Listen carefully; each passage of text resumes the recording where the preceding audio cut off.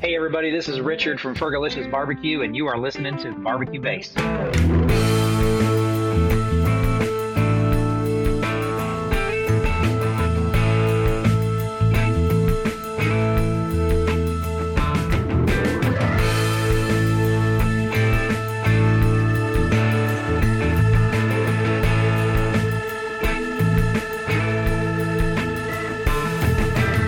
Hello and welcome to Barbecue Base, the podcast for those that love a little low and slow in their lives. And as the seasons turn to autumn down here in Aotearoa, New Zealand, I expect there may be a bit more low and slowing happening in the coming weeks, with a little bit of cold weather getting together with the ones that you love, rather than the hot. Maybe you'll get to hot and fast. Who knows? But a man who knows everything about hot and fast and low and slow, as usual, I'm joined by my trusty co-host. And we're coming into a bit of a dodgy time for Barbecue Jesus. Being Easter, he might be looking nervously over the shoulder and wondering if he's about to be thrown up on the old Asado grill for a bit of heating over time. It's Barbecue Jesus himself, Noel Haspeladakis. How are you, Noel? I'm very well, Alex. How are you, mate? Good week? Yeah, it's been a good week. Lots going on. And as we're coming into the little holiday break, I think there'll be a lot of stuff going on people's grills and cookers in the next few days. So maybe some bunnies, maybe some rabbit, maybe some, I don't think there'll be much chocolate unless there's a bit of Mexican sort of inspired cooking going on, but you never know, a bit of ancho. What about you? What's been on your grills? Mate, this week it's been a lot of lamb, and I just recently did a venison as well. So I did a venison ramen day before yesterday, which was absolutely awesome. So I just did that hot and fast on the Masterbuilt, which was great. And then, lamb legs, lamb shoulders. It's been good. I haven't quite got to my new Swift brisket yet. Everyone's been cooking those and smashing those out, but I'll be doing those one day next week while I'm working from home. So I'm looking forward to cooking the brisket and also the short ribs as well. Yeah, that's right. I've got one of those as well. So that's definitely something to keep an eye on. Now, thanks again to Jack Daniels, as usual, for our equipment partnership. Do love a little bit of association with Jack Daniels. So thank you to Luke and the team there. And look, we promised you another trip stateside this week, and that's exactly what we're going to deliver.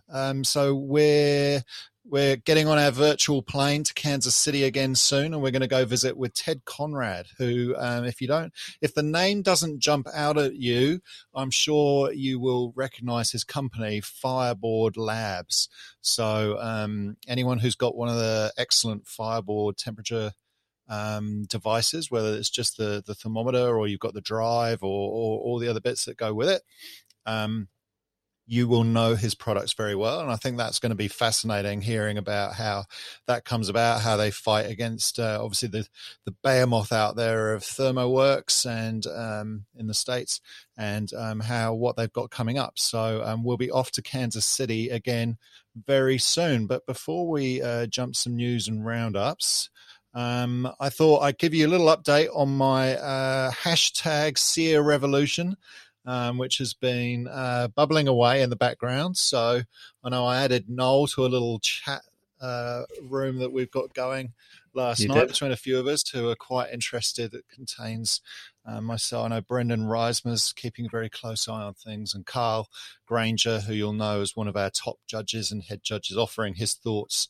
as we go along on that journey. So we did our first sear last night. We had steaks last night, and we were doing a bit of practice because my son is doing the Smoke on the Coast again for his steak. And I have, as you will know, you will keep me honest on this show, I have committed to a seared steak hand-in for that one. So we gave it a go. We had a few ups and downs. It wasn't too bad. I might post up that picture of the first effort so we can track it on the Barbecue Base Facebook page. How about that? Reasonably happy with it. Like I said, a few ups and downs. We were searing, we reverse seared it on the PK, so with a little bit of cherry over some heat bead lumps, which was good. And I took it to 130 on the smoke stage. and then I was using a cast iron pan. Now I cast iron it on the the hob, so on the stovetop, just because we had normally you do it. Actually, it's SCA. You can do it on wherever you like. So I Go probably wherever you like. Yeah, absolutely. Just use a gas burner, to be honest, because then my son was on the PK doing his on grill grates, so just to get it out of the way. But unbeknownst to me, he had been fiddling around with the infrared gun that we use to get all our grill temps up. And he decided to put it onto Celsius versus Fahrenheit. So when I'm sitting there going, I don't know why this cast iron pan won't get past about 275 degrees, 300 degrees in heat. It was actually sitting somewhere near kind of 600-700. So house was filled with smoke as well, was it?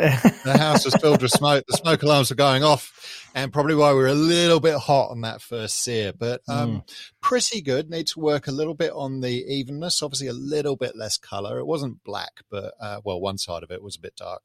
The top side, which one I took the photo of, was a bit more controlled. But work on that a bit, and I think some of the getting that even pressure on the steak for the sear is really crucial. So a little bit of work to do there. And I think after that first one, certainly in those conditions, and they were kind of SCA cut steaks, like they were out of a full Scotch roll that I cut up into sort of 28 millimeter steaks. 28 millimeter. Yeah, what steak were you using, Matt? Oh, it was just it wasn't anything special. It was just something out of when either Gilmore's or somewhere had a really good sale on, so we were just using it. It was probably just AFCO or something like that, but it was all right. It was fine. I'd probably take it up maybe a couple more degrees, I think, on maybe something like 132 on the smoke. I'd say it was a touch under for SCA. But having said that, the boy nailed his doneness on a straight direct sear on grill grates. Pretty much took him off the grates, and he would have probably got a 10 in doneness, I reckon. His was bang on. So he's just got to work. Again, those grill grates are a little hot because I think somebody had that in Celsius versus Fahrenheit, so our marks got quite dark. But the sear revolution is underway. It will be happening at Smoke on the Coast. So if you want to join us in sear revolution, just let us know. And I think the only rule to get into that little chat group might be that you have to commit to a seared steak at Smoke on the Coast. So put your money where your mouth is, and let's get on with that.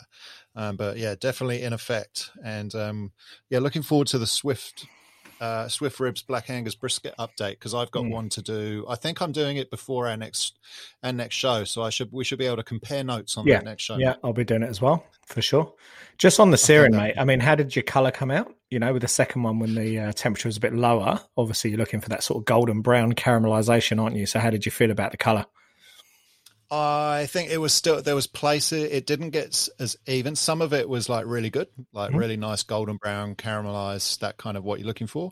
And maybe other bits, the pan was probably still a little hot in places. So it probably went, instead of that kind of golden mahogany that you're looking for, probably a bit more, just a touch darker than that. So we're getting there. We're definitely getting there. And we've got a few weeks left to practice. Yeah. I think I might need to lend you my steak weight for the pan, mate, because that keeps it flat, right? Yeah, well, I've got. We did use a steak weight in the pan, but how much did it weigh? Oh, it's one of the ones that Justin makes. The thicker one. Yep. Yeah, cool. The thicker one. So it should be fine. But yeah, we'll work it out. Cool. Just a little bit more practice as usual. Yeah, practice makes perfect, doesn't 100%. it?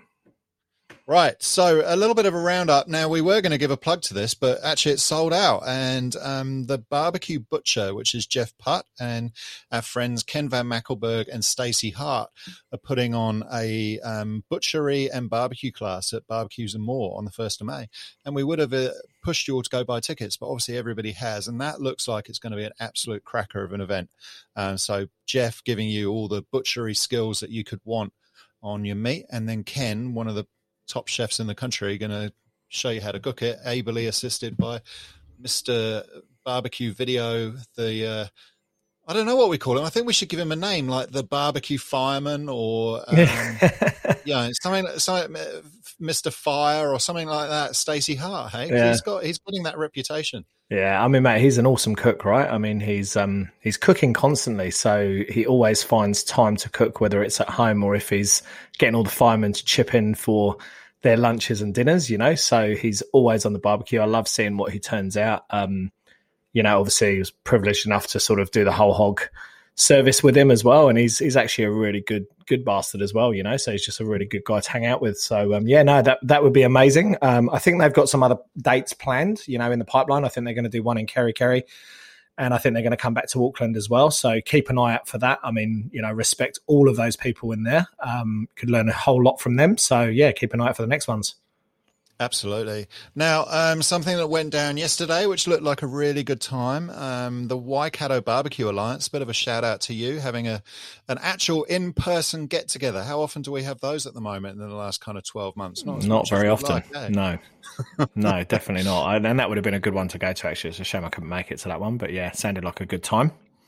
Exactly. Now that was down. It was held at Aber Living, which again might not sound like a household name to you, but when we say Heat Beads and Charmate and a few other products, Oklahoma Joe's Masterbuilt, yeah, all of that, you'll know who we're talking about. So they hosted and they were very generous and gave away a load of charcoal to people turning up. Obviously gave the venues, put out some pits and bits and pieces like that for them to use.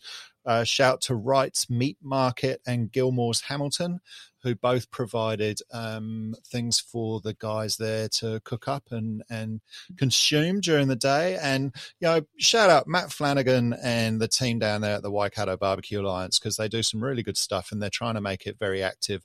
And it's more than just a Facebook page, that one. So get along and have a look, because they do like to get together and they have a few kind of things like that, which pushes along during the year. So it's always good. Right. We touched on them last week, but really quickly, still got a lot of the upcoming SCAs, which is very exciting. There's April 17. Oh, no, that's gone. I don't know what that was. Oh, no, it's coming up. Oh, I don't know where I am. I'm all over the place. It's March, isn't it? It's not April. Gosh, you fool. You're racing through the year.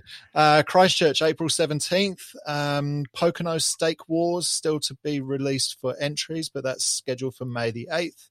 Hanma Springs Sous Vide. I'm intrigued about that one. I've never cooked sous vide, but I'd love to see what happens. Mid-May with accommodation included, and Hanma Springs, what a place. That would be a great place for a competition. So that one's going to be hot, I reckon. Mm-hmm. And Theatre 2, May 29th. That's West Auckland. So that's something that's being planned at the moment. Check up on the SCA New Zealand Facebook page for details of all of those, because, you know, just a super easy way to get into competition, isn't it, that one? I think the SCA page is just SCANZ, isn't it? Is that right, yes, on Facebook? Correct. Yeah. So definitely, I mean, it's a wealth of information, not just on competitions, but also cooking tips, and there's lots of good banter in there as well. So if you're not following it already, do. And yeah, look, just feel free to engage. You know, it's a really another really nice community in there as well. You know, and it's interesting. I noticed that obviously Ken's been talking about it for a while, but he's now stocking the Hasty Bake, which is obviously that all-in-one tool for the SCA steak cooking. And mate, it looks like a little weapon, eh? It looks like it's full stainless. It's got grill grates on it. It's got crisscross grills. It's got multiple levels for your coals and warming drawers and all sorts of things. So I think that's really good. I think they've got 2 left and there is more on the way. But if you're really serious about getting into SCA, it's probably one of the pits to look at. Obviously, there's lots of GAs. There's lots of the Oklahoma Joe, what's the small one called again? I forget off the top of my head. Oh, the Rambler. The Rambler. And obviously and the PK. And the PK grill as well, you know. So there's some really, really good options there. But I guess a unique selling point of this one, it's specifically built for steak cooking in the SCA. I think someone sort of came up with all the different things that you would need. So you've got it all in one unit. So for those of you that are traveling around the country, it's really good because you don't have to bring lots of extra equipment. You can just bring that in a sort of case and jump on the plane. So definitely worth exploring there. And as I say, it's up with Barbecue Boy at the moment.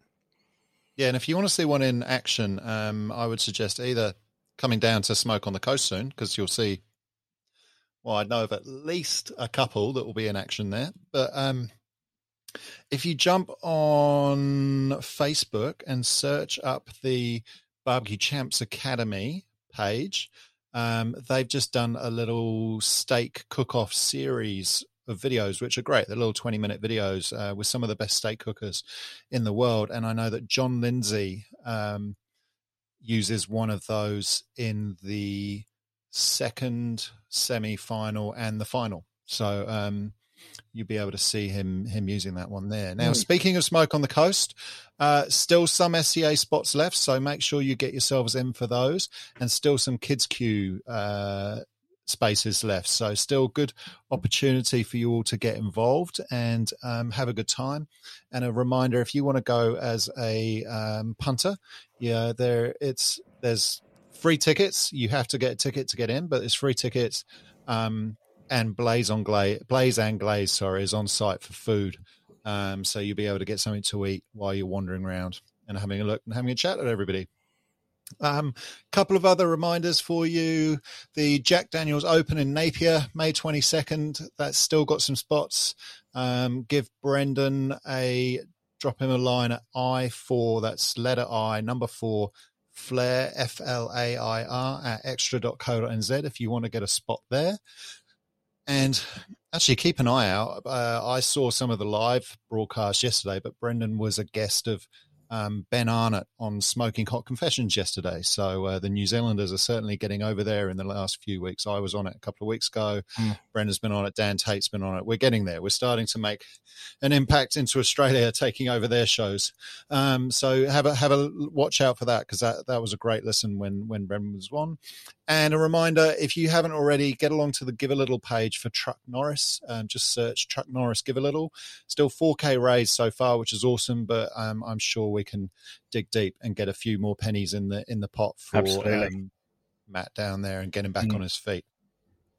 So, look, before we get to some of our normal bits as well, thought we'd give you a little bit of an update on the US scene. So the KCBS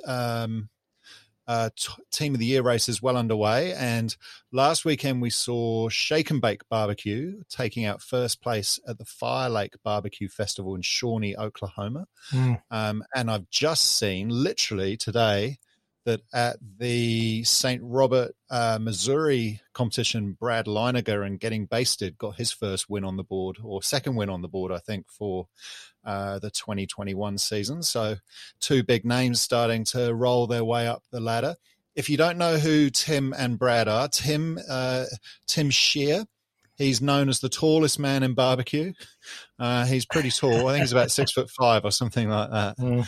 And he's the owner of Gateway Drums, which some of you will be aware of, but those are absolute weapons that are being used. They're very, very popular in the US. So the Gateway Drum. So he builds and sells those, and he took over running Blues Hog Barbecue from the legend Bill Arnold a few years ago. So if you've used any Blues Hog sauces, you're helping Tim and his team out. And he's co-founder of the Barbecue League, who we talked with Richard Fergola about last week, with Brad Leiniger, who's Getting Basted, and Brad is the current KCBS Team of the Year champion from 2020. And look, if you don't really know what the Team of the Year race in KCBS is, it's a real endurance event. Teams cook sort of 40 to 50 contests a year if you want to win that, which is just kind of crazy. And they cook doubles on the same weekend, and some weekends, they'll pull in on a Thursday night to one contest, cook the Friday, pull up Friday night, drive to another one, cook Saturday, and then go home Sunday. So crazy, it's an absolute mental kind of thing. Current leader is Bald Hog Barbecue, which I hadn't heard of before. I do not have heard of Old Virginia Smoke, which is in second place at the moment. But look, that's all going to change. And we thought we'll keep up with this race during the year, because with some of the names in the top 20, you've got Getting Basted, Triple H, Heavy Smoke, which is Chris Schaefer, Porky Butts, which is Blaine Hunter, and Boomerang Barbecue.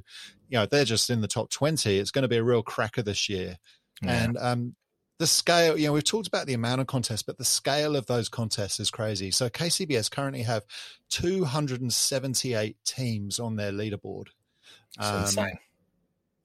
And if you think some of our previous guests just this season, Richard Fagola of Fergalicious and Joe Pearce of Slaps, they're sitting at 110th and 149th respectively, and they're two of the best out there, right? And they'll climb and climb and climb as they kind of get into their schedules. But it is a real achievement to be anywhere top 100 in that kind of company. So it'll be great to keep an eye on that as we go through. Now, Noel, I think we should give them just the tip. What's this week's just the tip from you? Mate, it's going to be a quick one because we're sort of going over old ground here, but we did the whole brisket roundtable, and we talked very much about cooking brisket and some of the things to look out for. But I've noticed a couple of cooks on the NZBA page just recently, and there's been some consistent feedback of, the flat was really dry, but the rest of the brisket was actually really good, so they were overall happy with that. And I just wanted to sort of touch on that for a minute because I think the whole probe like butter thing needs to be explained even further, right? There's a lot of confusion around that. So just wanted to talk about when I cook a whole brisket. So if we fast forward to we've wrapped, if you've wrapped, we're starting now to probe from 200 and we're trying to get a feel for whether the meat's still pulley or not. The point on a brisket is always done before the flat, right? In my experience. So if you put a probe in both, which I don't recommend you do, but I have done it before, your point will hit 207 way before your flat does, right? Another thing, when people think the flat is dry, typically they think they've overcooked it, but actually it's not. You're actually undercooking it. So the flat is also dry because you haven't broken down those connective tissues and those collagens. So it can actually be very dry when it's undercooked as well. So just wanted to talk about the probe like butter. So when you start probing there, your point will climb quite a bit further than the 207, 205, 207 that you want to take it off at, right? So there's so much collagen and so much connective tissue in there that it's not going to break down and go to mush. So the important bit to focus on a big brisket, in my opinion, is the flat, right? So when you're actually probing with your toothpick, even if there's a 50-cent piece that's still not quite probing right, but the rest of the flat is still probing, keep cooking until the whole flat probes like butter. It's really important, okay? So your concentration moves from the point which is done to the flat. Keep probing, and you want it all to be probing like butter before you actually vent and rest that, okay? And I think you'll get much better results like that. So I've seen a lot of cooks where people have gone, the flat is dry. I just wanted to clarify that it's probably undercooked and you needed to take it a little bit further. So maybe try that. There's a couple of caveats there. I mean, I do trim, if anyone's seen my brisket trims, I do trim them quite hard, So the leading edge of a lot of New Zealand briskets is quite thin. It can be sort of 10 mil. And generally, I'll cut that back so it's at least 20 mil basically on the side of the flat, right? So if you're actually cooking with that 10 mil piece on, you potentially could overcook that piece. So don't get confused there. So what I would do is actually trim that thin leading edge off, keep probing, make sure that every single part of that flat probes like butter before you take it off and vent and rest. And that's my tip of the week. Point. Yeah. And it is very much so. I find also, like, there's no problem if your point is done, you could slice that point off, just leave the fat over the top of the flat and leave the flat back on and chuck the point into rest. 100%. Same principle as what we do when we separate at competitions, but no worries about taking that point off. If you're not, if you don't want to do the full slice through the point and the brisket, or you're making burnt ends or something, it can come off then. And I always find it's the last bit to go is always that middle section near the point, which makes sense, right? Because it's usually the fattest bit of the meat. So, correct. You can get really soft around the edges of that and think that you're done. But if you really want to find it, put it in that bit where you normally got your temp probe, because that's why you put your temp probe in there, right? But, absolutely. It's definitely a good point. And you'll know if you've overcooked it because it crumbles. Yeah. That's when you've overcooked. Yeah. When the thing falls apart. Yeah. And look, I mean, we talked about the window for error last week when we were talking about hot and fast, right? So if you're cooking at 250, 275, I mean, my chosen temperature is 275. You've actually got a bit of time. So if it's done and if it's done in between probes, it's not the end of the world. As you're practicing that, you don't always get it right, okay? So pulled brisket makes great tacos. It makes great chili con carne. So if you do mess the flat up and do overcook it, just repurpose it, make pies, make chili, make whatever, but you don't need to throw that away. It's actually still perfectly good meat if you run it through a sauce or use it in something else. Absolutely. Right. Well, now we've talked about how to get the perfect brisket. Who has got your cook of the week? Is it a brisket, I wonder? Might be. I don't actually know. But mate, who's getting actually anointed? Yeah, it's actually not a brisket. So again, went through some amazing cooks this week. The one that absolutely stood out for me is another friend of the show. I mean, he's been on before early on, but I'll just read what he said. So he said, minced some brisket and made some brisket jalapeno sausages, called into Downey City Butchery and got some skins and dry mixed them all together, and happy days. Lit up the Oklahoma Joe Bronco with heat beads briquettes with chunks of oak from Urban Lumberjack, smoked low at 250 for about 40 minutes. So easy and really good.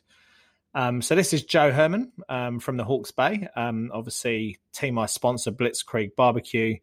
He's made these sausages from scratch, and I'm a big fan of anything being done from scratch, basically, because there's a lot of effort that goes into a sausage just to sort of get the texture right. You know, you've got to almost have the meat at 0 degrees when you're pushing it through the skins.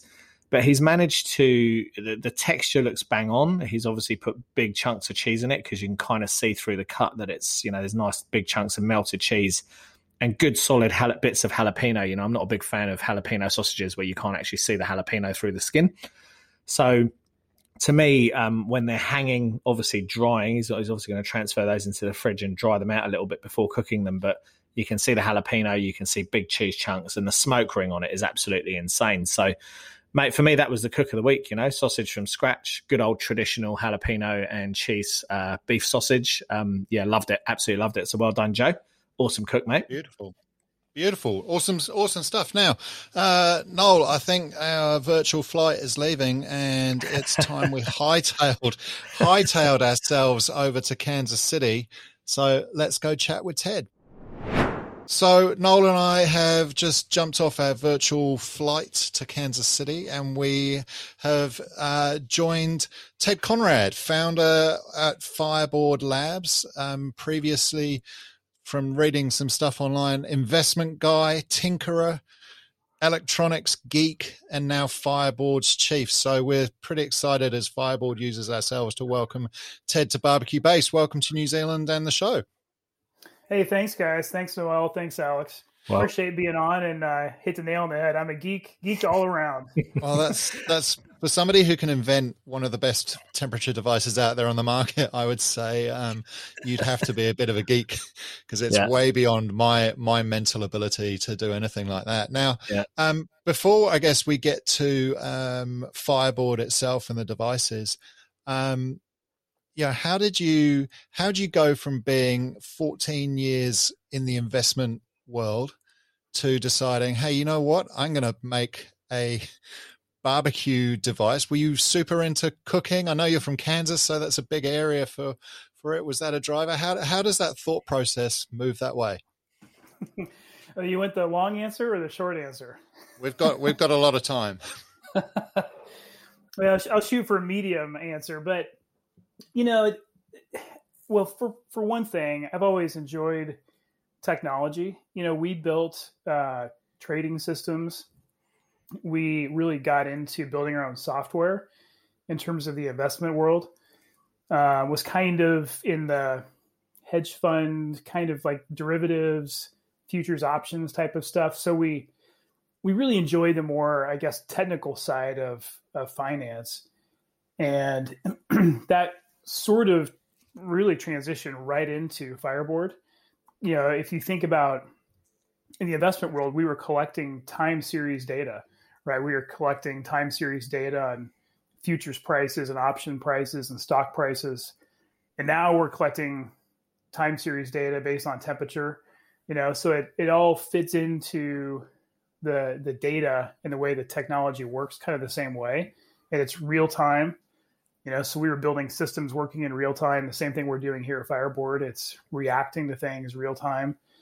So that was, in a way, probably a lot of people see it as a big change. On the technology side, it wasn't really a huge change. Now, to get into a little bit more of the financial world, there's nothing wrong with financial services. Obviously, that there's a huge role that plays in making things run smoothly, efficient flow of investment funds into different companies. But without saying too much, it just feels like there's a lot of guys building financial products to basically just make a lot of money, and the value add of that one more incremental mutual fund or that new fund that they just set up, it's not like it's really making the world a better place. So we wanted to think about, how could we build something that would actually either improve someone's life or make something easier, that was just maybe a little bit more difficult. In our situation, it seemed obvious that it's like, gosh, everybody's so busy, the weekend, and you're trying to grill something or cook something, run into the soccer game, you're trying to go to the store. So in this case, it's like, gosh, it's so simple to be able to pick up your phone and just make sure you're cooking dinner, you have friends over, everything's still on track, right? And so it's the peace of mind knowing that you invested, gosh, a lot of money in the brisket or whatever you're cooking, and dinner's still on track, and you can kind of go on with your life, not worry about it.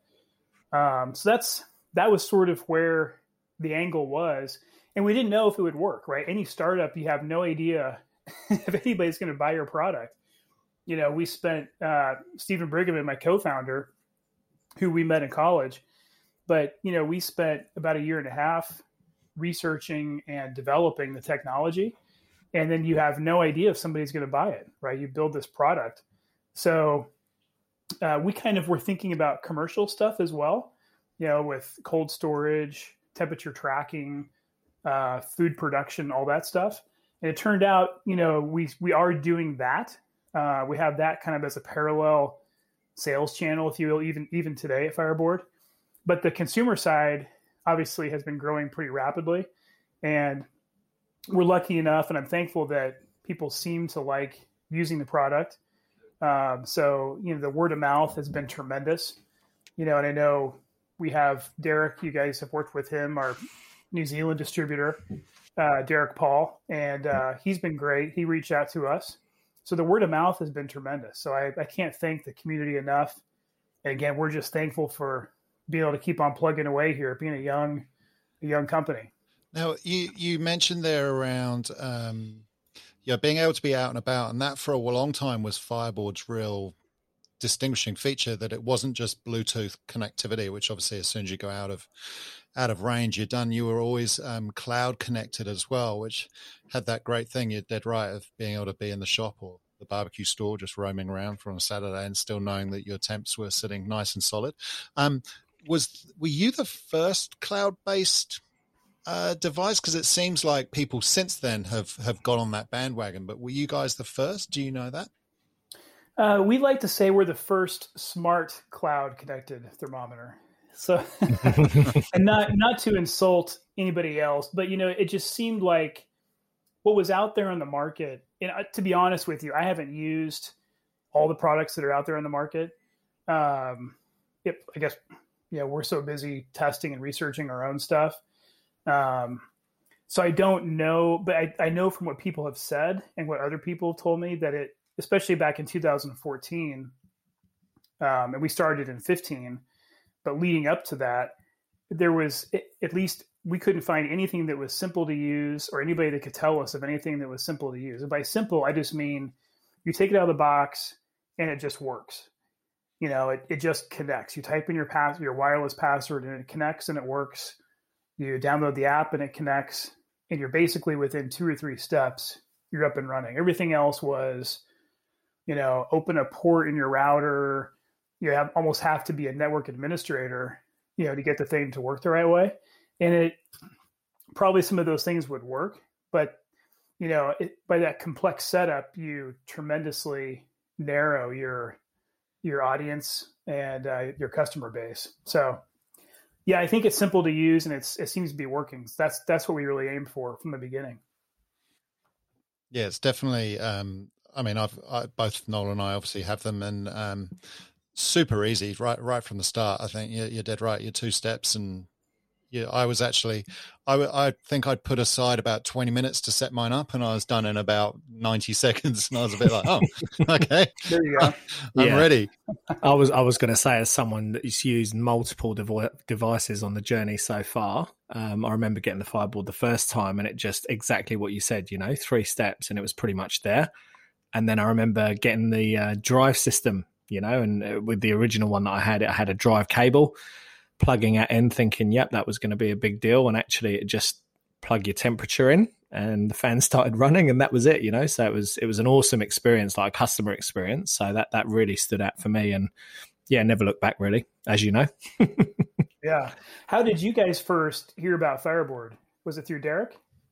I think you would say that it gets one of the, if you think of the 5 top questions that ever get asked in a barbecue Facebook page, it's always what temperature should I take this to? What smoker should I get? What rub should I use? And what's the best temperature device out there, or the thermometer that I should buy? So it's pretty hard in our groups not to see Fireboard pop up. Especially when anybody goes, I want to make a good investment in something that's not going to, crap out after 6 cooks or something like that. And I don't think I can't think of anything negative I've ever seen. It's always been this piece of equipment is worth the investment. It's a kind of, 10-year thing. And I've had mine for a few years now, and I'm still running a Fireboard 1, but because it does everything that I need it to do. And we run that for our home cooks. We run it for our competition cooks. My teammate is a bit of an electrics kind of tinkerer guy as well. So at the last competition, he'd rigged it up so that the temps were all showing on a 40-inch screen in our setup, running off his computer, running off the Fireboard, and all sorts of stuff. I was like, brilliant. But yeah, it just has a really good name here, Well, let's run through, though, for those who are a little uninitiated into the world of Fireboard. Take us through the kind of the barbecue side products that you guys have. And it all started with, the Fireboard 1, which is a fairly non-distinct little black unit. It's not this sort of massive thing with dials and everything everywhere. It's very compact and very user-friendly. But take us through the product range that you have now for the probably for the backyard guy or the barbecue guy. Yeah. It's funny too, because we had some reasons to go back and kind of look through some of our initial communication. And when you think about when we started the company in 2015, going back and kind of reviewing just the very initial work that we did. And it's interesting. We actually started the company with the intention of doing control and, actually even controlling pellet grills, because I had a pellet grill sitting on my patio, and I think it was my neighbor that was doing some work and was able to arrange kind of a friends and family discount thing. So I kind of got into barbecue, and the thought was like, good grief, this pellet grill sitting here, why can't I set the temperature and then monitor it on my phone from anywhere in the world? And when we started in 2015, we decided we're going to build the thermometer first and make sure we get that right, get all the back end technology right. Of course, all the server stuff, cloud stuff working. And then we'll circle back around and pick up the control kind of as step number 2. But even the beginning, and obviously you guys have the first Fireboard. Yep. Even those Fireboards have the little auxiliary port on the side. And that was done, again, that was done in 2015. That was designed in because we knew we'd want to add the accessory to do the control later. I think we came out with a fan control, maybe it was early 2017 or something like that. And of course that's, for the charcoal and the wood smokers, and it adds on with it's actually a little circuit board that's sort of encapsulated in a rubber overmold, and that there's quite a bit of electronics, believe it or not, inside that circuit board, because we're doing a variable voltage. It's basically like a remote control car. There's like the speed controllers, and so it's effectively a motor controller inside on that drive board. And that way we can get the variable speed of the fan and be pretty precise about the temperature control. So it was, of course, Fireboard 1, we added on the drive cable next in 2017. And then about in 2018, we started working with Yoder smokers, which I guess you guys are, I'm sure, familiar with Yoder. We have them down here. They probably aren't as prevalent just because of the size and cost that they are in a lot of places, but there's definitely sales places, and they're definitely seen as one of the premier, definitely pellet cookers, but also pits that you could get. Yep. Yeah, and so those guys are based out of Hutchinson, Kansas. Well, Yoder, Kansas, which is basically right in Hutchinson, which is about 2.5 hours from us here in Kansas City. And so those guys reached out to us. We had some mutual friends, and their branding, which is like, as you alluded to, Alex, is the premium side of the market, right? It's all U.S. made. I mean, very thick gauge steel. And so the same approach that we took, which was, hey, look, we'd rather build a quality product and do it the right way and price it maybe just a little bit higher. But the value is there, right? Because it's so much better. And so I think that's what they've done with their market. And so we felt like the brands really aligned that way. So we worked on developing a new controller for them. And that, like I said, I think that was 18. And then in 19, I think mid 19 is when we launched it. They effectively switched out their controllers and started with their second generation, or the Fireboard powered controllers, if you will. So that was nice. And then last year we came out with Fireboard 2. And then Fireboard 2 has basically 3 flavors of Fireboard 2. There's the base model, and then there's Fireboard 2 Drive, which has a built-in little port on the side to directly control the fan. And then there's Fireboard 2 Pro, which is a thermocouple-based thermometer. And it's a different type of temperature probe, even though it seems like a trivial difference. Some people are like, well, what, a thermocouple is the same thing as any other temp sensor. There's the science behind the thermocouples are quite a bit different. The thermocouples are more expensive. The circuitry inside the device is a little bit more complicated to read thermocouples. And it ends up, the benefit is a very high temperature range. In fact, it's a pizza oven company that reached out to us that wanted to have us develop something that could be used in their pizza ovens. And thermocouples was really the right answer. And so we eventually came out with that. And we've had a lot of people that like wood burning stoves where they're trying to track and monitor. I think they're heating their house and stuff, but those things get extremely hot. And so they're trying to keep it within a certain range. Thermocouples are great, even down at cold temperatures as well. So you get an extreme range, and then they're very fast. They react very fast. So anyway, that was the last product to hit. Just because we're doing a podcast here, and I don't know if most people are going to be listening. They may not necessarily be able to see, but I'll show you guys something that nobody has ever seen before. Wow. Right here, okay? And for those of you listening, I'm showing them it looks like a stretch limousine version of the Fireboard 2. It does. And looks like a lot more ports as well, yeah. Yeah, believe it or not, it's 12 channels. Wow. This is not on the market yet. Just give you guys a little bit of a sneak peek preview here. This is really designed for commercial use. And in the back, this is a prototype. This isn't the final production, but there's actually 2 relay outputs on the back. So the commercial guys, as I alluded to, some of the grocery stores and restaurants and stuff, they've requested that if we have a relay output, we could control the alarm. Like if they have an alarm system, if somebody leaves like a freezer door open or something, right now we're just sending like a text message or we're sending like a notification through the Fireboard app. But this will be a hard wired output going into their alarm system which everybody in their alarm system, they'll get a phone call and they get the alerts and all that stuff. And then they also wanted the extra channels that can wire up across the whole grocery store and stuff like that. So this we'll probably sell this on our site to consumers as well for those crazy guys that want 12 channels. But there'll be somebody, won't there? There'll be somebody who you'll look at their, like probably a comp guy who'll set up at some point and there'll just be wires everywhere around. Yeah. So we built it just because we could. So, and what are you calling that one? Have you named that one yet? Or well, we've been calling it the Fireboard Commercial, and we'll probably come up with something else besides for that.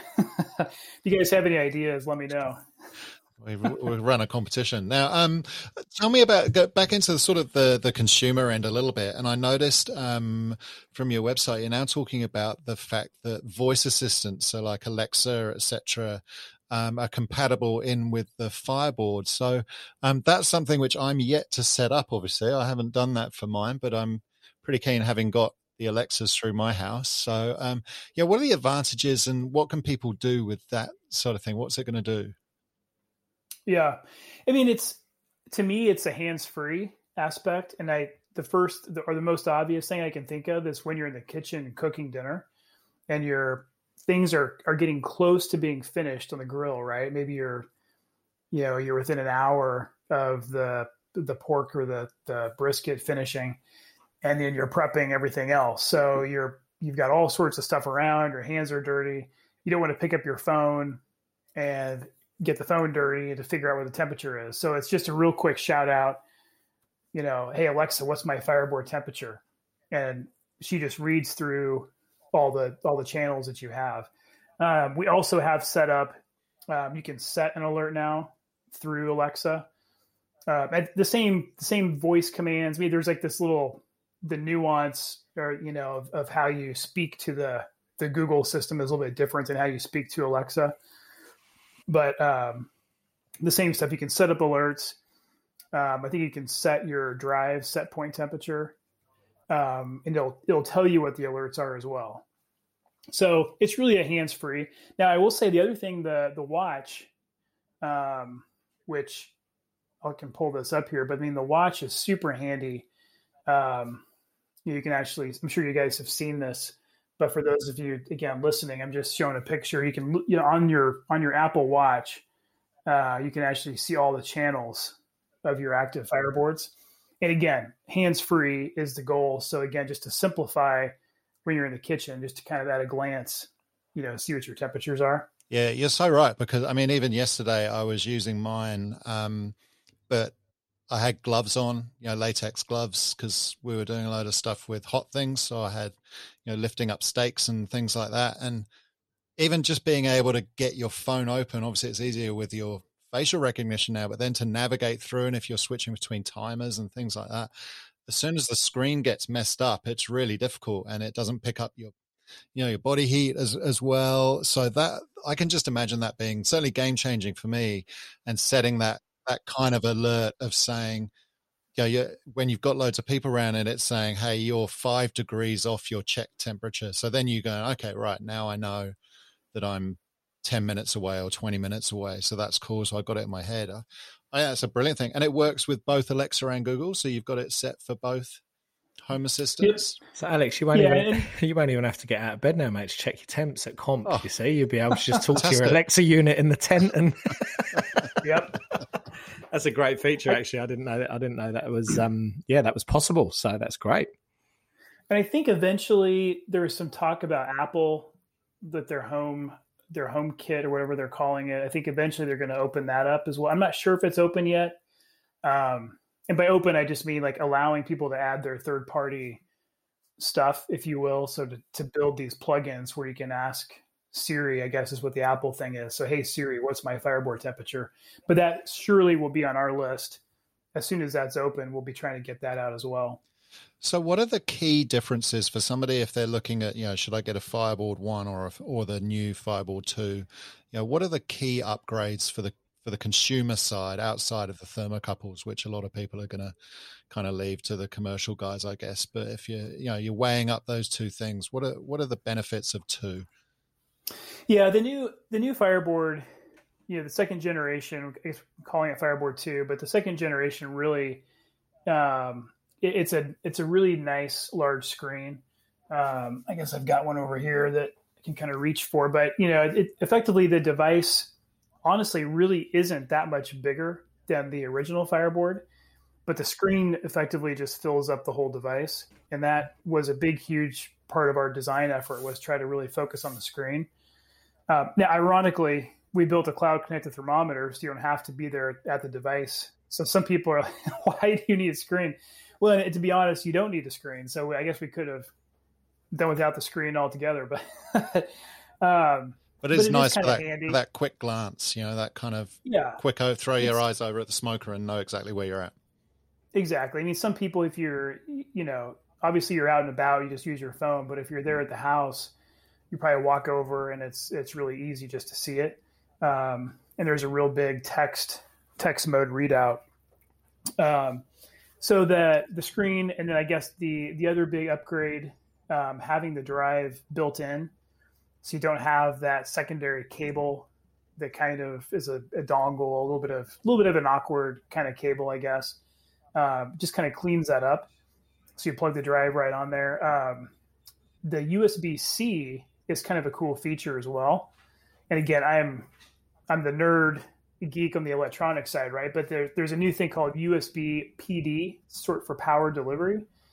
And believe it or not, the device talks to the charger, the wall charger. And so if you have a power delivery charger, it's like the new Apple MacBooks, right? They're all USB-C. So the device basically sends a request to the charger to say, hey, charger, what can you do? What power voltage can you return back to my device? And sometimes it'll say 9 volts. Sometimes it'll say 12 volts. And so if you're using a PD charger, which we supply, then the Fireboard will request 12 volts, which again works great if you're running a fan, because you don't have to do this crazy boosting it from 5 volts up to 12 volts. Because you run the fan full speed, it's a 12-volt fan. So having that power, and that took a lot of work. I mean, it took a lot of work to put the power circuitry in place. We're charging a lithium-ion battery. At the same time, we're also powering a fan, variable voltage. And you're receiving all that current from my Apple series going crazy as I'm talking here. But so anyway, the power side, and then lastly, the Fireboard 2, it's much more water resistant. It's effectively sealed, except for it's ironic. We built this and we have 6 probe ports. We have a USB.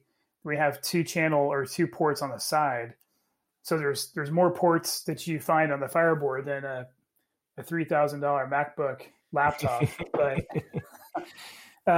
so those are still somewhat problematic if you're out like in a torrential downpour and you leave the device like upside down where water can get into those ports. You have to be a little careful, especially kind of leaving it at a nice angle so the water doesn't go right up into those ports. But barring that, it's very water resistant. I mean, I've had it out in the spring rains here in Kansas City, even in the snowstorms throughout the winter, and no problem. I mean, I intentionally try to abuse it, for testing, and I try to break it. We don't get as much of the snow, certainly not up here in Auckland, which is fairly subtropical. Well, it's not really subtropical, I guess. It's in a temperate zone is what they call it. Down south we'll get more snow, but certainly I have had mine out in some pretty harsh rain. We certainly are well versed in rain down here. We're a very wet country, but and a number of times I've had to put mine under the bucket is the way that I use it. I chuck it under a steel bucket and that. But certainly some of our competitions get very wet, and you have to. It holds up really, really well. So that's a great point. And if that new one has got that level of water tightness, where you're literally just talking about the probe entry parts, that's a big benefit for down here. I'll tell you that. Definitely. And I had a question just on, I guess a lot of people ask me, so I learned about the Fireboard through Derek. So you asked that a little bit earlier, and I had some real good conversations with him about the tech inside the unit. And there were some really key things about that I guess justified the price point, right? So a lot of people say to me, they come to me and go, look, we can see you're using it. You use it heaps, you promote it. What's so good about it? Why is the price point so much higher? Why should I be spending that extra money? How do you respond to that? I know how I respond to that, but what would you say to someone that's sort of, looking to spend an extra $200 over a standard thermometer? How do you respond to that? Yeah. The shortest thing I could say is you get what you pay for. but to really answer your question, I mean, the internal electronics, we have gone to great lengths to use higher quality components, and it's hard to, I guess, to get into the weeds too much. But I mean, some of the components, there's name brand components, and then there's, for instance, like a Chinese kind of knockoff, if you will. And so, I mean, we're using a lot of high-end components. I mean, that comes down, if you think about at the heart of the circuit, you're converting an analog reading from the probe into a digital reading. And the digital reading is then what's picked up by the internal programming of the board, the microcontroller, then that gets pushed up through the cloud and whatnot. But it's that analog to digital converter, that ADC chip. And we've gone to pretty great lengths to use good, nice components there. We have a very large battery. I mean, it's a 4,000 milliamp battery, which I think is more than most of the cell phones even out there. Mm-hmm. So it gives you that horsepower, to run the long cooks on the fans and stuff like that. And by the way, running the fan off of battery, having the option you can't run it at full speed, but you can run it at 40, 50% or so, which is enough for most people, just to kind of flip on the fan just a little bit to kind of regulate it. That was huge for us. I mean, that was, in fact, I remember back in, I think it was 2016, the third partner, one of the guys who's been doing the electrical engineering work, extremely talented guy. He's like, Ted, you can't run the fan off the battery. And I said, darn it, we need to have that feature. And that's, people love that, right? I mean, they love being able just to walk out to their grill. They don't have to plug in an extension cord, and figure out blah, blah, how to wire this up, right? Just walk out to the grill, plug in your fan, and it works. Now you can't, again, like I said, you can't run it at full speed for the whole night. But if you have it set up correctly, if you have your grill set up correctly, you don't really need to use that much fan. All you need is just to kind of kick on, push some air in, kind of kick it back up to the temperature. And then it should kind of hover pretty close if you have your vents configured correctly anyway. I mean, the battery life that you talk about, it's a real feature. Like, I've had mine without a fan pretty much on for, probably 30 odd hours, and it's held up at a competition. Like, I haven't had to recharge it. I don't have mine plugged in when I'm at competitions. It's away from our electric setup. So, having that length of battery, especially when you're talking about 2 days worth of stuff, or even for people, most people won't have theirs plugged in when they're outside at the house, right? Because you won't have electrical points. So it's a real positive. Like, it's a really good feature. And the Fireboard 2 is a step above that as well, right? So I've got the Fireboard 2 now, and it's just, multiple cooks without recharging. It's crazy. Yep. Yeah. And then the cloud side of it is, I think, where it's fair to say, but I mean, we aren't charging for the cloud explicitly, right? I mean, we don't charge when people download the app or when they store cooks, we don't charge anything for that. But that does, obviously there's a cost, right? I mean, we're paying every single month, we're paying more and more to store all this data, and to run the servers and to make sure the servers can scale correctly around, like for the US, Thanksgiving holiday is massive in terms of the demand on the cloud system. And so we have to put a lot of work into the cloud back end, and there's a cost with that.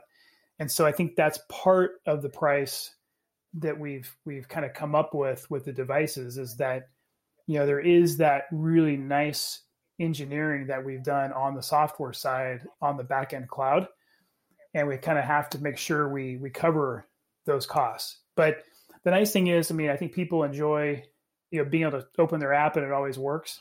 And that's why. And definitely that's a great feature as well. Like you're an electronics geek, I'm a temperature reviewing geek of my cooks when I'm trying to work out what's happened, and I can happily spend a few hours just sitting on the app going back through my old cooks and looking for spikes and things like that. So it's something that you just don't get from other places. Now, obviously down here you feel like certainly here in Australia there's a lot of noise and a lot of buzz. Where else in the world are you guys popular? Like, where else is it really kicking off? And what's it like in the US, which is just such a huge market? And obviously ThermoWorks kind of has a big presence that they don't really have down here. So you've got that first mover advantage down here, definitely, and get that foot in the door. But where else is it popular? So the one of the Yoder, or I guess the Yoder distributor in Europe, his name is Clint Meyer, Barbecue Europe.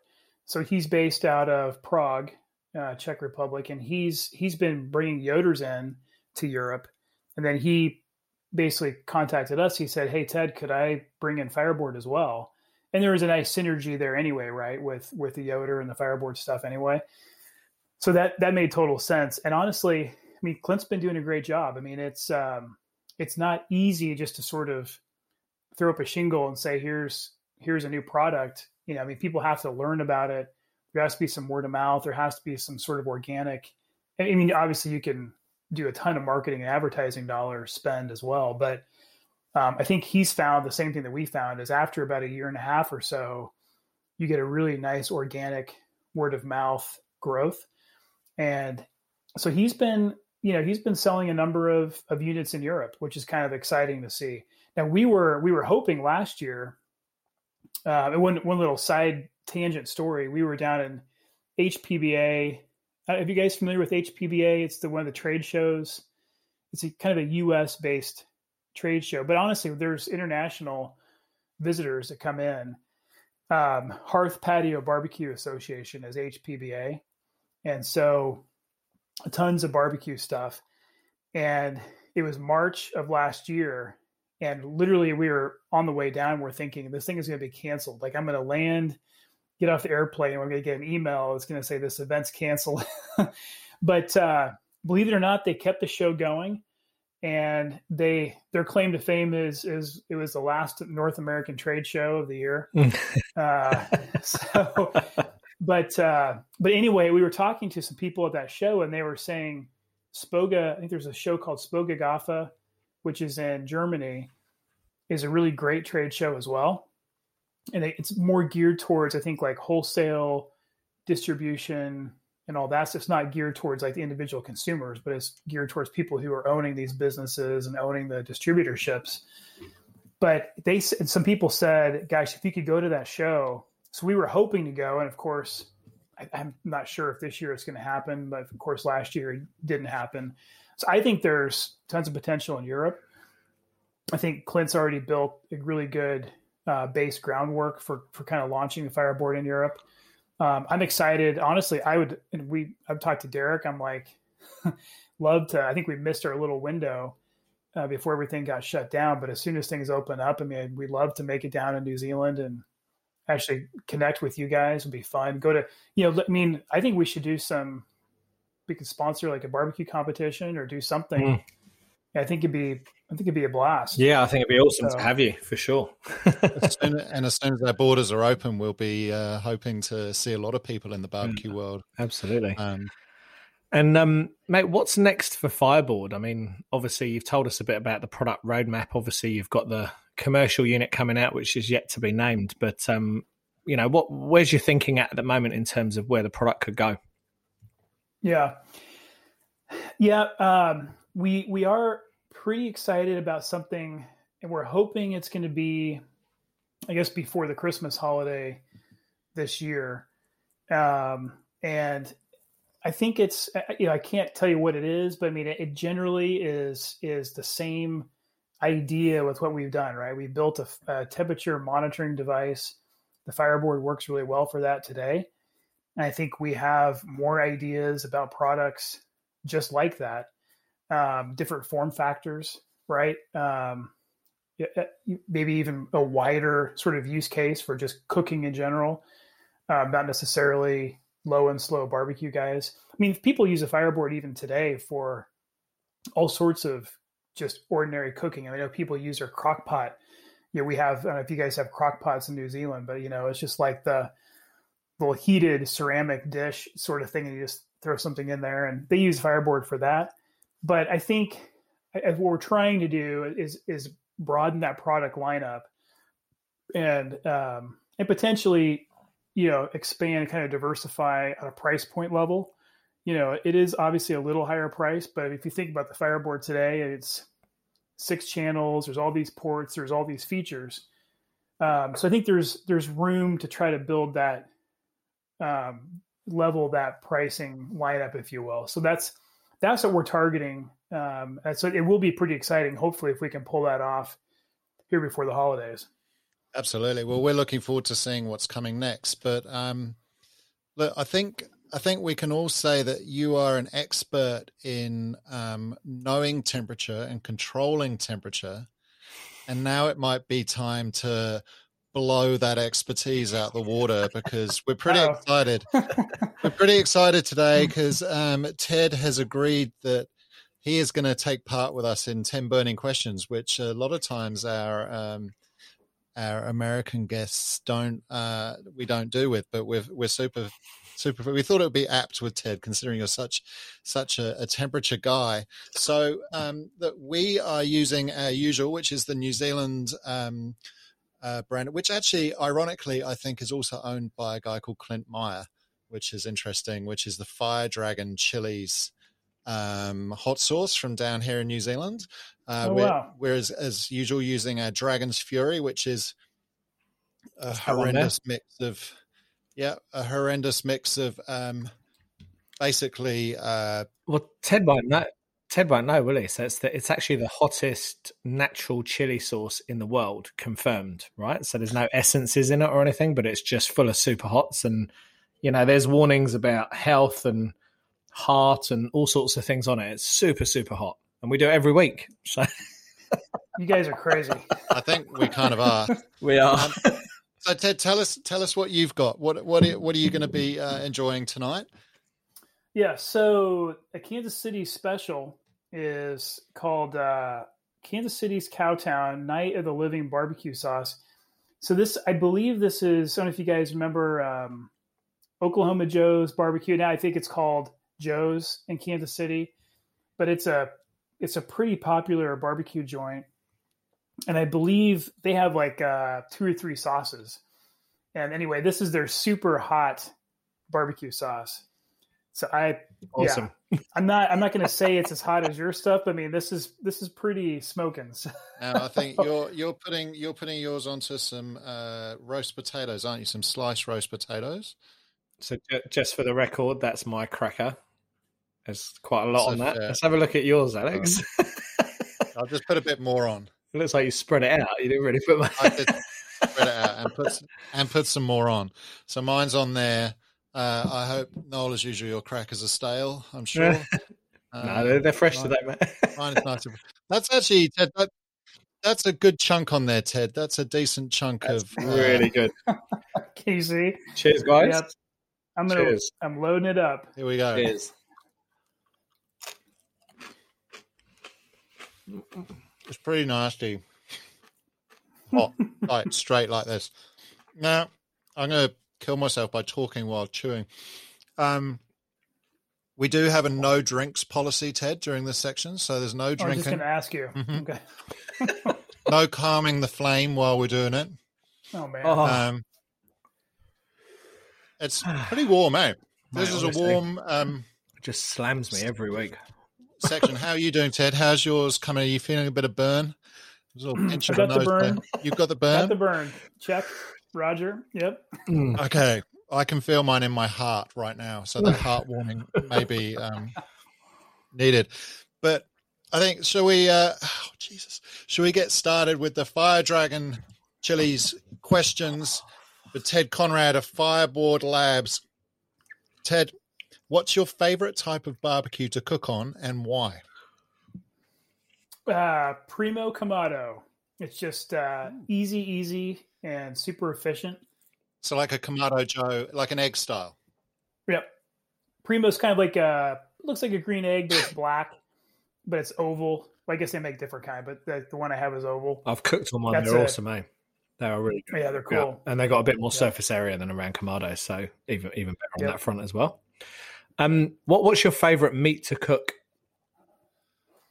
I do ribs, and I probably should be doing like, I guess the St. Louis style spare ribs, but I do the baby back ribs so much. And I just love, it seems like the family loves the baby back ribs. They're super easy to use, cook. I mean, it's just like consistent rolling off that Kamado, keeps it pretty moist. And so we really like the ribs. The kids love the ribs too. They're just like, I want the ribs. So. Yeah. And it's not a 10-hour cook, which is always good, right? If you've got a family. Yeah. Much easier. Yep. Absolutely. Ooh, I tell you, the burn is hitting here. I think I got away with it quite a lot on the last show, Noel. I didn't get so much of the burn, but you certainly did. But right now, the back of my tongue is exploding with heat. So, apart from agreeing to come on 10 burning questions, Ted, what is your biggest fail to date? Biggest fail? Ooh, that's a good question. You can choose barbecue or fireboard related if you like. It's up to you. Or financial services. Yeah. I should show you. Now, I was going to say, I mean, I guess I feel bad for the people that aren't able to see this, but the other day, so we were doing a video shoot, and we were trying to get some cool food for the video shoot, right? So it's kind of like the food shots and all that stuff. And I bought these plate ribs, like the plate beef ribs. Yep. Have you guys cooked those? Yes, certainly have. Yep. And I'll see if I can find it here. And so sure enough, I was cooking those out on this new pellet grill. It was kind of a little bit of experimental. I think I had it set up the wrong way. And I come back into the office because I'm monitoring it from the house, right? I come back in the morning, and sure enough, the whole thing went up in smoke. So I had the diffuser plate on wrong, so I guess the grease was dripping down, right? Onto the hopper. And onto the hopper. And I felt kind of bad about that. So there's a charred huge plate rib. Oh, and it's just total ash. That was a pretty big. It looks like a fossil. Yes. Excellent. That's a good one. We'll see if we can ask Ted to send us that picture and we can post it up for you guys if he's willing to share the fail. We'll see if we can get hold of it. Can I have any water yet, guys? By the way, no, not yet. A little way to go. Okay. When you cook your brisket, do you tend to sauce the brisket or not? I do not. Nope. Okay. I, honestly, way I've done almost all the barbecues, I don't even wrap. But I put it on, and then honestly, we slice the brisket. Nobody uses sauce for the most part. Once in a while, people will use sauce, so we don't put any sauce on it by default. No. Mm. And you said you don't wrap it either, right? I don't wrap it. I mean, I have done that before, but it seems like usually I can get it, and I like to get that, I guess, that little bit crispy bark, a little bit more, a little bit dry, kind of crispy on the edges. But, having said that, I'm not the barbecue expert. Like you guys, we like to say we're a technology company, but we like barbecue. So yeah, fair enough. I'm still learning. Okay, well, let's see where we go here then. What's the strangest thing you've ever eaten? Oh my gosh. What could I say?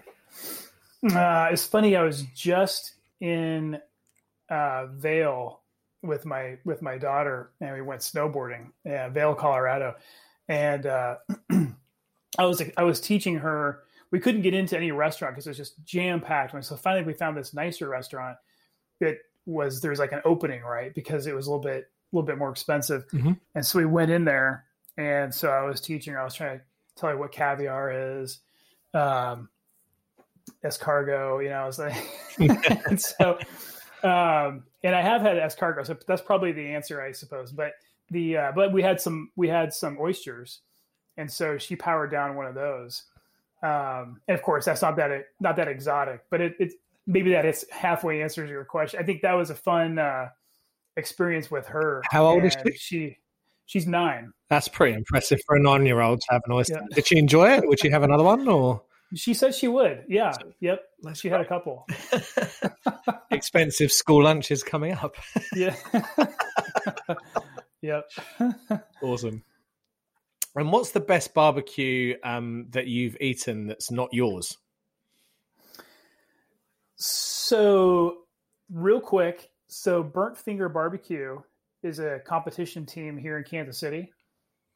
Jason and Megan Day, and they're incredible, right? And so we've sponsored them the last 2 or 3, 4 years. Again, everything is kind of on pause, you know, until barbecue stuff resumes. But we have been with them for American Royal, obviously the huge contest in the fall here in Kansas City, and we'll usually come down. We come down for the parties and stuff, but then Sunday is the turn in for the competition. And as soon as they turn in, they're very gracious about this. Of course, all these people kind of like hover around, you know, and waiting for the leftovers. Yeah. Yeah. I mean, to tell you, I mean, that's probably the best barbecue I've ever had is what Jason and Megan turned in. And obviously they turned in the best. So what we're having is pretty much the best, but for whatever reason, they deemed it to be not worthy of turning in, but it's still unbelievable, right? I mean, I'm sure you guys know this when you're turning stuff in. I mean, it's just, so that's great barbecue, what they have. Now there's a restaurant here in town, Q39. There's two Q39 restaurants here in Kansas City, and those are great restaurants. I mean, like their barbecue style and I guess class of food is just a little bit higher than what you'd find. Incredible side dishes. So that for a restaurant, that's where we love to go. Good to know. That's awesome. I was just trying to find where they're currently your burnt finger barbecue is sitting on the table here. Because they have got started up again in KCBS. And I do like their name, Burnt Fingers. My barbecue team is called Burnt Beginnings. So we've obviously followed the same. We've followed the same theme there. So what's been the best moment? And I guess think about this when you're fireboard. What's been the best moment in the fireboard journey so far? Yeah, I mean, I will say that one cool moment. There's been a lot of fun little things that have come along the way. One really cool thing was I remember in Kansas City here. I went down to the Kansas City barbecue store, and Dan Hathaway, you know, he's been great for us the last few years as we've launched Fireboard. But and by the way, Kansas City barbecue store is connected to Joe's, which again is a sauce, which I'm still reminded of as I'm talking. But Dan looked at the Fireboard, and I literally brought it down in a box, and it was almost literally the first conversation I had with any store. And, you know, I showed Dan what we had, and it was just, you know, I asked him, would he be interested? And he was like, wow, this is really cool. Yeah. And that was, it was pretty emotional, you know, to be honest, because it's just the amount of work leading up, and it was almost 2 years. I mean, it was, I think, a year and, you know, 3/4 or whatever. And it's just the amount of work that went into that point, and you're literally pouring your whole life into building this product, right? And it's like up very late nights, you know, and then working all day, kind of doing that over and over again. And not to mention, I mean, there's financial risk with startups. I mean, you put effectively all or most of your of your effectively or whatever you had of net worth, kind of going into this company.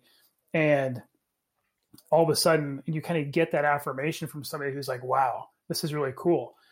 So all of a sudden it was like, wow, that was kind of an emotional moment, kind of talking to Dan and kind of listening to his interest and that he was so impressed, with what we had built. So that was a lot of fun. Awesome. And what's your preferred style to cook? Low and slow or hot and fast? What do you find yourself doing the most? Yeah, I've been a little bit more hot and fast. I'll bump up, most brisket, pulled pork, even ribs. I'll bump it up to 270. To close to, not usually 300, but 280, somewhere in that ballpark. And I don't know I guess, would you guys consider that hot and fast? I think that to me is a little bit hotter than I guess some guys would. Yeah, I think in America, I think there's still 225, right? It's still the sort of low temperature point, but it's definitely hotter and faster than usual for sure. I think some of the comp guys here are running 350 now for briskets, which is quite interesting. So you smash out a 7 or 8 kilo brisket in 4 or 5 hours, but I quite like somewhere in between myself. So I think you're right there too. I think it depends on, do you value sleep or not? That's the key to how hot you want to run. If you could sit down for a plate of barbecue and talk with anyone in barbecue, who would that be? We sat down with Tuffy Stone at the American Royal. He was gracious enough to sit down and have just a short conversation, but it was kind of at the end of the night. Everybody was really tired and he was willing to do it, which was really nice of him. But if we could just, he's been in the world. I think he seemed like such a humble and gracious person, really, really nice guy. And obviously his experience with barbecue, he's one of the top guys. I'd love to sit down and just kind of pick his brain for a while. It'd be kind of fun. Yeah, he would be a great one. And he has a few New Zealand connections. He's been down here, and one of our top comp guys often goes over from Memphis in May when it's on and cooks with Tuffy. So he's definitely one of the gems. Great guy. Yep. Super humble, super approachable. Yeah, he's a great guy. Cool. So if you were starting barbecuing again, knowing what you know now, what one thing would you do differently? Starting barbecuing again. And I'll interpret that question maybe to be an open door into just sort of starting the business. And I think, I would encourage anybody who's wanting to kind of take that leap, into kind of starting something, and should they start it, should they not? And of course, there's so many factors that go into, starting a business. But I would encourage people to be willing to take the risk. You're never going to get to the point where there's never any risk. You try to do certain things to minimize it.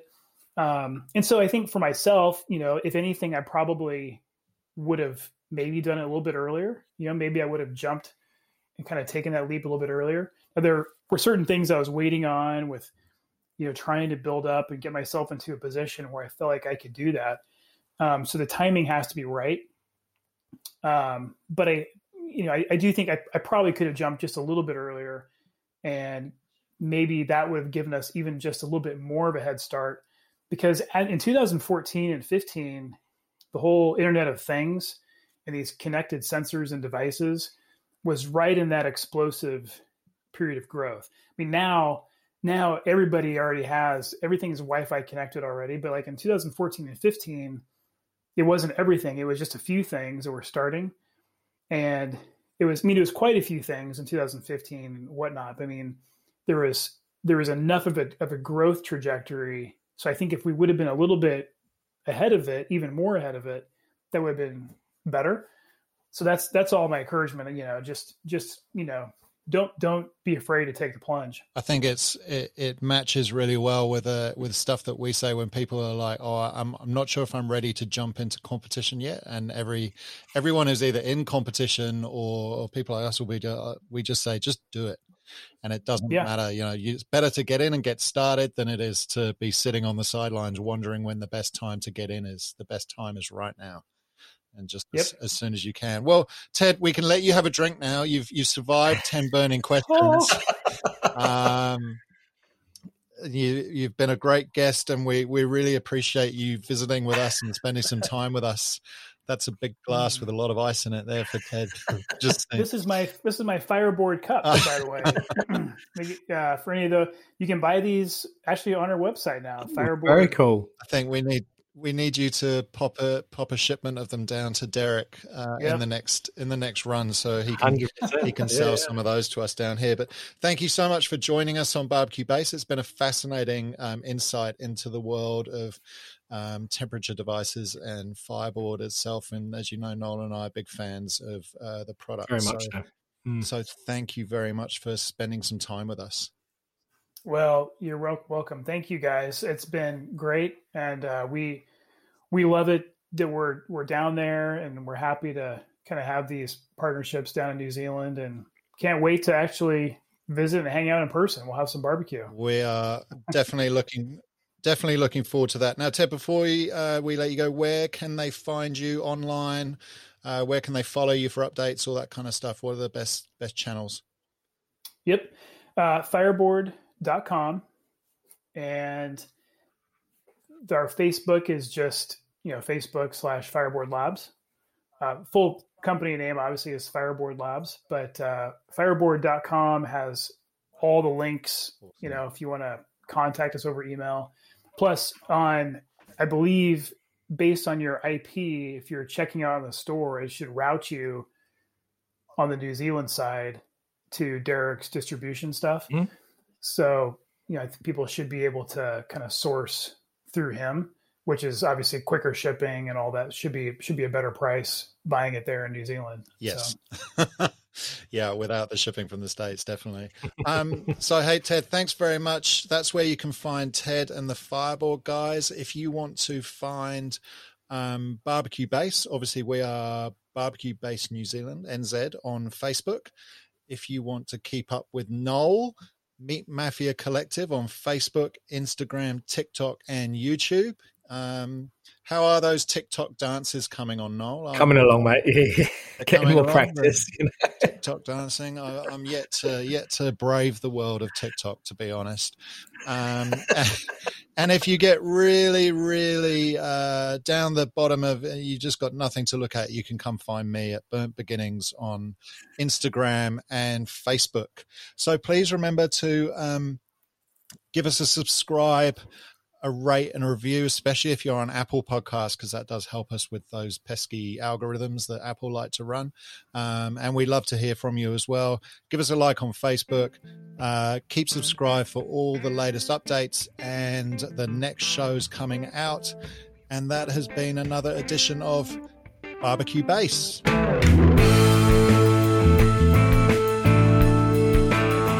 How was the 10 burning questions, Ted? I hope it wasn't too spicy for you. It wasn't too bad. I probably had it a little bit easier than you guys did, but we hate you.